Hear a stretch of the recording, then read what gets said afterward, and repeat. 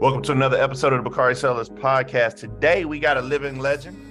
He belongs on the Mount Rushmore of Atlanta hip hop. Him, Luda, Zip, Andre 3000, a few others. Greatest mixtape of all time. I know Wayne got a whole run, but the greatest mixtape of all time, we all know Thug Motivation is that. But welcome to the show, none other than Young Jeezy. How you feeling, man? Come on, receive all that, brother. Just moving and grooving, baby. Ain't doing no complaining. Man, look, I got to go back. I was a senior at Morehouse College, and we listened to Thug Motivation on rotation. Talk to me about that process, because I got some questions for you. But how did you put together that mixtape though? Before we get to the book, how did that happen? So Trap or Die was the mixtape. Oh, Trap or Die. I'm tripping. Trap or Die, yeah. Yeah, Trap or Die was the mixtape, and then Thug Motivation came right after that. Oh man, like putting together Trap or Die was almost like racing to, I'm trying to put in, like, it's like you was almost running out of time because of everything that was going on around me. And it was like, I just had to get that tape done. Trap or Die was different, man. It's a legendary piece of work, and it's a mixtape.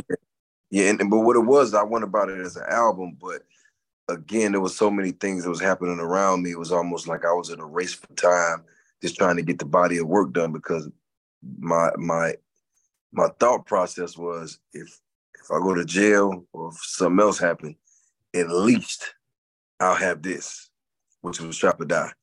And that's the reason why it was so it was so intentional to do it the way I did it, as far as passing out, 300, 400,000 CDs, doing the DVD. It was a sense of urgency there, you know what I'm saying? And it's just like, I thought that was going to be the last body of work I ever was able to do. So I just gave it everything I had. And that's what changed the scope of everything. Now, that put you on a whole nother stratosphere. I mean, we usually ask our guests as we start the show to introduce themselves, but everybody that listens to this show knows who you are. I like how you drinking a gallon of water. I remember a different body tap. Oh, not just any gallon, baby. Mine, Defiance Fuel. I got you. I remember a different body type, Jeezy. I remember you had a different shape to you, my brother. Yeah, and that was before. You know what it was, man. It was like I didn't have the knowledge of taking care of myself. Talk about that. I mean, like we black men, especially, right. Now you got something to live. I mean, you always had something to live for, but now you give us a lot of hope in a lot of different ways as we mature. Right. So what does that mean that you've grown? Well, the thing was that in the beginning, like, I didn't really understand. Like, I wasn't drinking water. Like, I would go like months and months without drinking water. Like, my diet was Cristal, Waffle House, Magic City wings every now and then. Like, I was just living like that, because when you're living on the edge, you just living for the moment. And it wasn't until I started to realize around the recession that I was going to be here, because that's the first moment I realized, like, oh shit, like, I'm actually a star, and I actually got a career. And that's when I went in and started, like, YouTubing and Googling all these things about health and just asking questions. And I lost 60 pounds on my own. You know what I'm saying? Like, just working out and eating right and eating clean and drinking water. And I'll never forget it. It was the tour for the recession, and the first stop was Boston. And I'm getting ready to come out and do the recession intro or whatever. And I walk out. By the third song, I see stuff just flying on the stage, and I'm just like looking at my screen, like, what the hell is going on? Like, you ain't gonna stop me from throwing the stuff?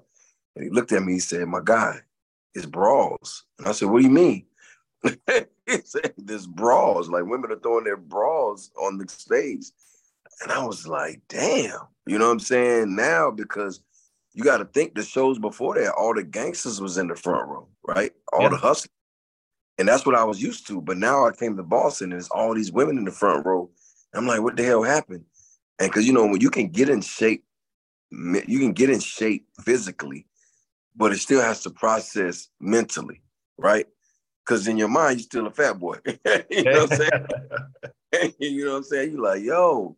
And I just remember just that feeling. And I was like, man, I ain't never going back, bro. Like I can't allow myself to, get back to that. So since then, of course, you live and, you vacation and things like that. But I still have my solid foundation of just keeping myself. You got a regimen. Yeah, I got a way that I live, and I know if I'm going too far on one end, I gotta, just peel it back a little bit and just stay, true to, because you want to be, if you're making money and you're taking care of your family, you want to be here, especially as a black man, you know what I'm saying? You want to be here, in your 60s and 70s, you want to be healthy, you know what I'm saying? Like, you want, you know what I'm saying? You want to be able to move around and, just still live. Like, you don't want to be somewhere, Now we stroking out, dying from heart attacks, all that stuff. So, and it's crazy because it's just like, and I talk about that in the book as well.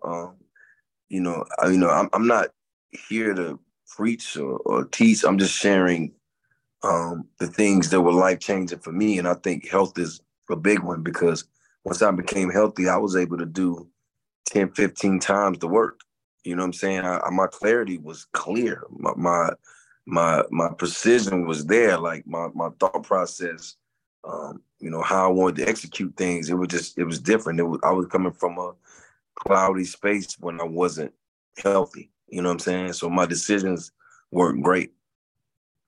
Yeah. I mean, I totally understand that. Your book, Adversity for Sale, you gotta believe. Yes, sir. We're fans. I'm a fan. Familiar tagline. But talk to me about why you decided at this time to write the book. And, for a lot of people, they want to know, like, we know Jeezy. We know Jeezy, where he came from. Is the book the true, honest depiction of who you are? Well, it's the best I could do without sending myself to prison. Because I just want to know, there's some houses in Atlanta out over there by the stadium. I don't know if you told them stories. I don't know if you told them. Because what's crazy? It was so much that had to get left out of the book.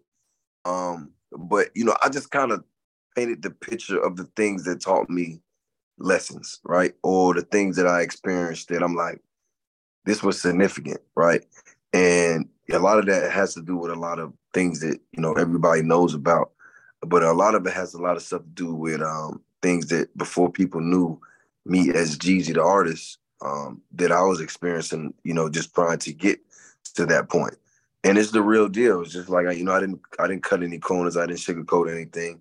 And I just told it, to the best of my ability, in a way that I didn't incriminate myself. You know what I'm saying? Because to me, you when you have them nightmares, baby, like just, you know what I'm saying? Like you just don't want to, get to the end and drop the ball. You feel me? Yeah. So it's like, and when you ask why now, I just want to pour into, this generation that's coming up, and also into my generation of men and women and children who want to become better. Because I think sometimes we get in a space where, we think that whatever cards we dealt, that's it.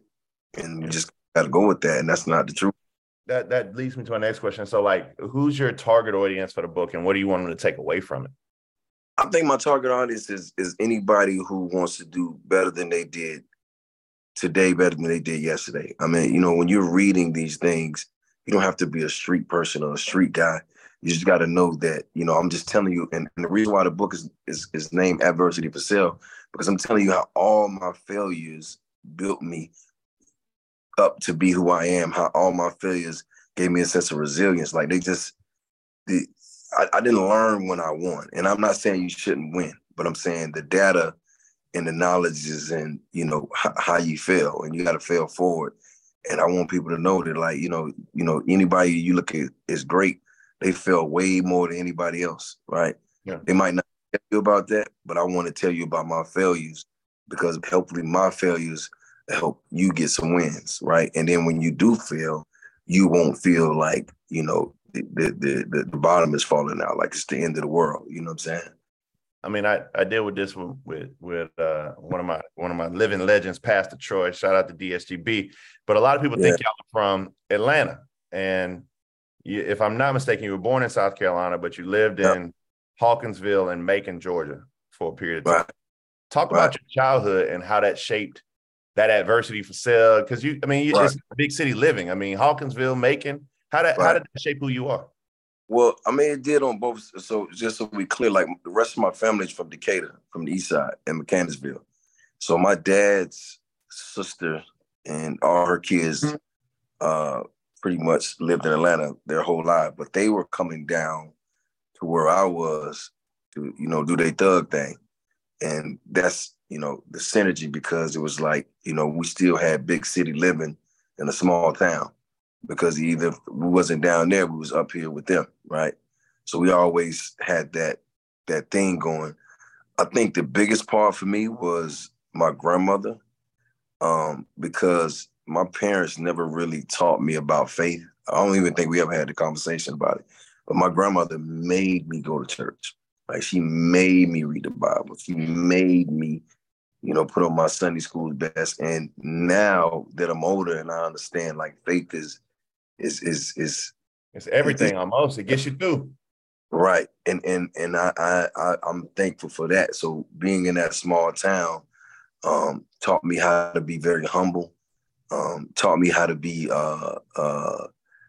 very understanding, right? And then it also taught me what to strive for, meaning that I knew that I wasn't small town material, meaning like I knew that wasn't the end all be all. So my thing is, how do I get back to what else do I know? So it just gave me roots, right? And it's crazy because sometimes I find some things I do to this day where people be like, "You do that?" I'm like, "Yeah, like it's cool."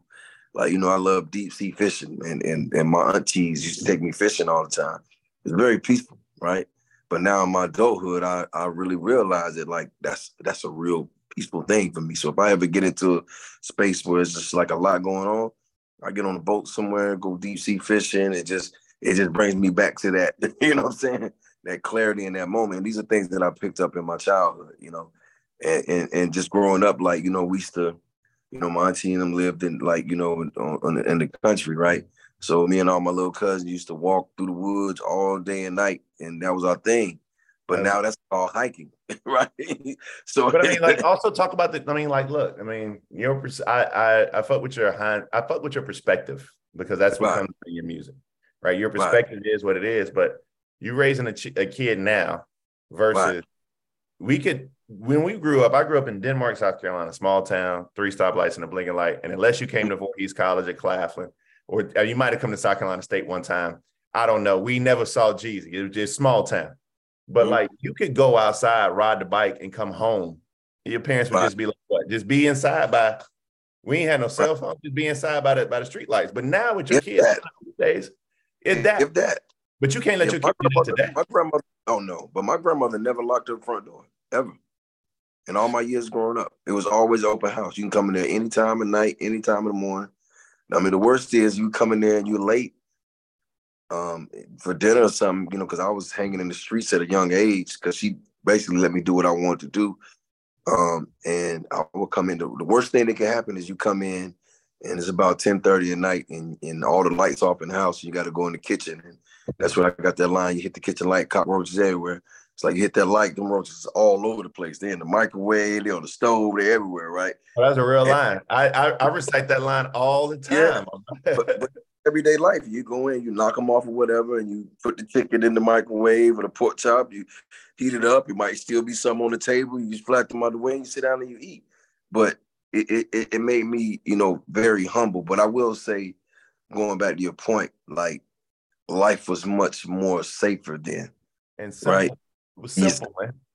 Right. And technology wasn't the way it is now. So it's almost like, you're dealing with that, because the only people I can compare myself to and where I was at was maybe the people on the other side of town that was doing a little bit better than us. Right. But then, to be honest with you, and no disrespect, those were the guys that when we end up growing up and we was hustling, those are the guys that end up getting on drugs. Right. And they were the ones. Y'all were serving them. You guys were serving. Right. Right. But these are my peers. Right. And then, but what it taught me is that, you can be financially well off, but that doesn't teach you how to have a strong mental capacity. Right. And to really have discipline, not to get caught up in certain things, But coming from not having nothing, you're like, shit, I don't want to get worse than this. And then you're seeing all this, you know what I'm saying, firsthand. So it's almost like we hustling, but I don't want to be on this shit. You know what I'm saying? Because it's like I'm seeing the effect of it. I mean, it's like, okay, well, let me just keep my mind on So the money. let me ask you a big question, because I got a lot of white folk that listen to this who have no idea where you come from. You see the effect. Why do you serve? What is that? What? I mean, I know it's survival, but explain why, what did you have? Why did you do what you did is coming up? Okay, so you're asking me what my perspective was back then or now? Correct. Back then. Okay, well, again, so my cousins that was from Atlanta that would come down and do their thing, they were the biggest thing, the talk of the town. Like they was the guys with the cars, the money, they was the guys, right? And those were the first entrepreneurs I ever seen. So if you're sitting in a town where everybody's a factory worker or somebody's maid or in a field, you're looking at the person who looks like this succeeded, right? So you don't equate it with you're doing something wrong because they've gotten away with it for so long. It feels like it's right. You just got to have enough heart to do it. So in my mind, I'm like, I got to do that because that's the only way for me to get where I'm trying to go. And I talk about this in the book, just so we clear. Some of my childhood was lived in Japan and in Hawaii, because my dad was in he was in the Marines, right? When my parents divorced and I had to go back to the hood, my palate was already different. I knew about sushi, I knew about beaches, I knew, like, so in my mind, I'm like, shit, I got to get back to that. And if I'm gonna depend on a factory job or to work in the field or work for somebody else, I'm never gonna get that. So I'm gonna take a chance with this because I feel like these guys know what they're doing. So I never put the wrong with the passion of what I was trying to do. Meaning we didn't look at drugs like drugs. We looked at it like a job. It's business, right? So when you seeing the effect, you like, this is what goes on with your job. So if you an ER worker and you working in the ER, people might come in there with gunshot wounds. People might come in there with car wreck. You're prepared for whatever, but your mind is like, I work at the ER. I'm expect. So in my mind is like, I'm working. I got a job in my mind. I'm buying my own food. I'm getting my own clothes. I'm paying for so it's like I'm doing good, right? You know what I mean? But then the things that come with it, you just sitting back, you like, and then you're numb to it. Now, if you ask me now, I can't say the same for the simple fact that I know better, right? Yeah, that's maturity. Yeah, it's maturity. But then I was ready to dive in head first. I wanted to be the biggest. I wanted to be the best. I wanted to be, the smartest. You know what I'm saying? I wanted to be the most disciplined. Like, those are all the things that I was thinking. Like, I wasn't drinking or smoking then. I was focused. You know what I'm saying? I feel you. I mean, and you were also kind of lucky too, because there are a lot of people who don't make it out of that as well. Well, I could say about a 99.9% people don't make it out. And if you ask me, if I had to be honest, the only person I can look at and say that, just based off the information that I have, and based off the history of people that have, kind of connected. You're gonna say Jay-Z. That's it. That's the only one. You and Jay, I tell people that all the time. I mean, you look at the people who, and I'm a criminal defense lawyer, and I've had interactions with a lot of folk, Right. and a lot of individuals in the music game, and people who listen to the show know. But the reason they know me is because they have not been able to make it out unscathed, and that's a godsend. You talk about this in the book a bit, the chapter "A Star Is Born," but let's talk about how you broke into the music business and how you managed to stay there album after album. And we talked about your mixtape, Trap or Die, classic, no skips. We talked about Thug Motivation, another classic, no skips. You had Let's Get It. I mean, you've been in the game a minute. How did you break into it? And then, because a lot of people have a hit, but how did you stay there? Right. Well, was two things. the first thing is I love music. So when I lived with my mom, you know, every day before school, I blasted, you know, the Brad, Master P, whatever, Tupac. I just love music because I learned from it, right? And it made me feel different than anybody else around me because they just like the beat and what they were saying. I actually took a message from it. So for me, when you ask why did I stay, because music had already transformed my life in so many different ways, and I had a real respect for it. The minute I got in the game, everything that I had went through in my life had already prepared me for the longevity of what I was about to do. Because now it's like I got an opportunity, right, to be everything that I want to be. Because the thing was, I wanted to do business, right? So music was my talent, business is my passion. So there was no way I was going to be able to do business walking in from the streets into somebody's boardroom. So music was the vessel, and I understood that, and that's why I took it so seriously. And I went about it the way I did, because if you really look at it, the whole time I was branding myself, whether it was when I was wearing the jerseys or when I was with my name on it, or the chains with my name on it, or the snowman chain, or going to Magic City, spending all these hundreds of thousands of dollars trying to get my name out there. That's like why I can't go to Magic City like that, dog. Because y'all spoiled them. I can't. I go in and spend about 4,000-5,000, eat some wings and get the salmon, and that's an hour. I got an hour worth of good time because you and Jermaine and when you know Meech and all them boys used to go in there. I got a story. So how this? You'll appreciate this. Yeah. I pull up. My wife already know the story, so she laughed at me. I was a freshman at Morehouse, had a college ID. I pull up at Vision, back when Vision was open, Vision nightclub. Shout out to everybody, AG, everybody. Sierra came in. I tried to holler at Sierra. Oh, wow. Didn't work. I tried. And then y'all boys pulled up in Ferraris, Lamborghinis, and 3 busloads full of niggas with DMF shirts on. Right. Can you just talk about how Atlanta used to be? Well, Atlanta was electric in the days. There was no club. I was telling somebody that the other day. It was like you would get on Peachtree and you would be in a traffic jam Friday. You couldn't go anywhere. I mean, I'm talking about for miles and miles and miles.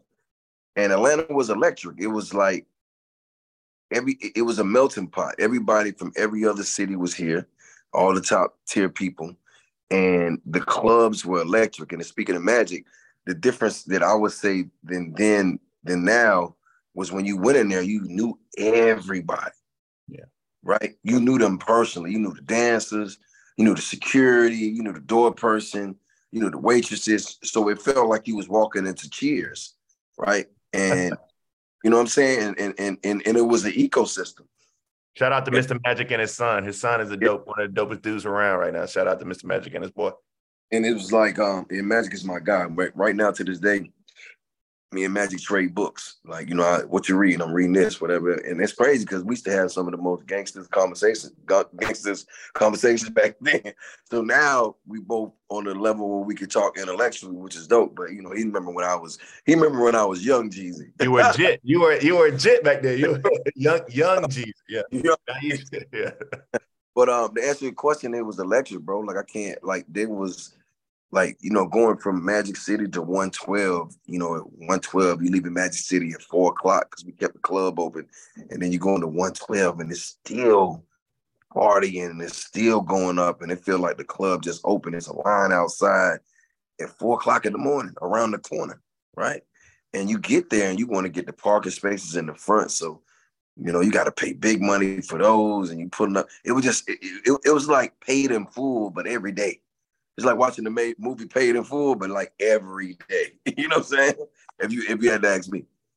Couple questions before I let you go. Talk about your creative process now and what changed in your creative process, because this book is amazing. And watching you, I appreciate that, brother. Watching how you went from writing legendary albums to this book. What is your creative process like, and how has it changed or evolved? Well, I just think is, you know, at the end of the day, like, you know, we everything meets you where you at. You know what I'm saying? And 10, 15 years ago, I wasn't here. But what I did learn is like journaling is a big thing, right? And when that's a mental health thing. Yeah, when I started journaling, it helped me in the transition to get to the book phase, because writing the song is like, it's 3 minutes. You're saying what you say is a little flashy, some flamboyant stuff in it, but you're not bringing it home. And like writing this memoir was very therapeutic for me, because there was a lot of trauma that I didn't necessarily deal with. The writing had to deal with it, right? Because I was so good at putting things to the side and thinking that, okay, it's all good. I've been here before. But what you don't realize is as you starting to get older, those things creep back upon you and they come out in ways that you wouldn't believe, right? So now I got to deal with this shit. So writing the book was very therapeutic for me, because it's just like, oh yeah, you know what? And I never dealt with this. And this is why I don't trust. This is why, you know what I'm saying? And this is why, you know what I mean? And now I'm looking at these things and I'm able to have conversations about them and dealing. Of course, we're not, healing is a process. You're never there. And but sometimes you never heal. I mean, you just, as long as you're on the journey to do so, as long as you're better today than you were yesterday. Right. So to answer your question, I think that it was very therapeutic and it brought back a lot of things. And this was the other thing too, having to read, because I read the audio book myself. So when you get the book, I read it myself. But having to read, like when you're reading a book to yourself, you're reading, you're there. But when you're having to read this back out loud and kind of reenact the temper and the tones of what you're experiencing, you feel it. You know what I'm saying? There was a lot of high moments, but there was a lot of lows. And it's just like, even though I skipped past it then, while I was reading this book, I had to deal with that same pain over again. So I had to allow myself like just a moment, like to sit in it and kind of like, okay, let me just feel it so that I'm not, doing the same thing, sweeping it under the rug, because I don't want this shit to keep coming back and affecting me. So that was a dope process, man, because, a lot of times we go through a lot of shit and we just try to be strong and keep it moving. But, when it pops back up, you feel me? And, it manifests, and trust me, as a Black man, I'm dealing with that now. Shout out to my therapist, Dr. Garcia. But most important question, I see we got Naima on here too. She just popped up. But the most important question, I got to see if you get this question right though. Okay. How can folks buy the book? Where can they get it? Tell them the details about this book, because this book is dope. Everybody who's a Jeezy fan needs to get Adversity for Sale. You gotta believe. You gotta believe. And you asking, where can they get the book? Where can they get the book? You can pre-order it now, right? You can pre-order Adversity for Sale. You gotta believe. You can pre-order the Audible version, which I'm reading myself, so you hear your boy's voice. It's available everywhere books are sold on August 8th is the release date, but you can get it now.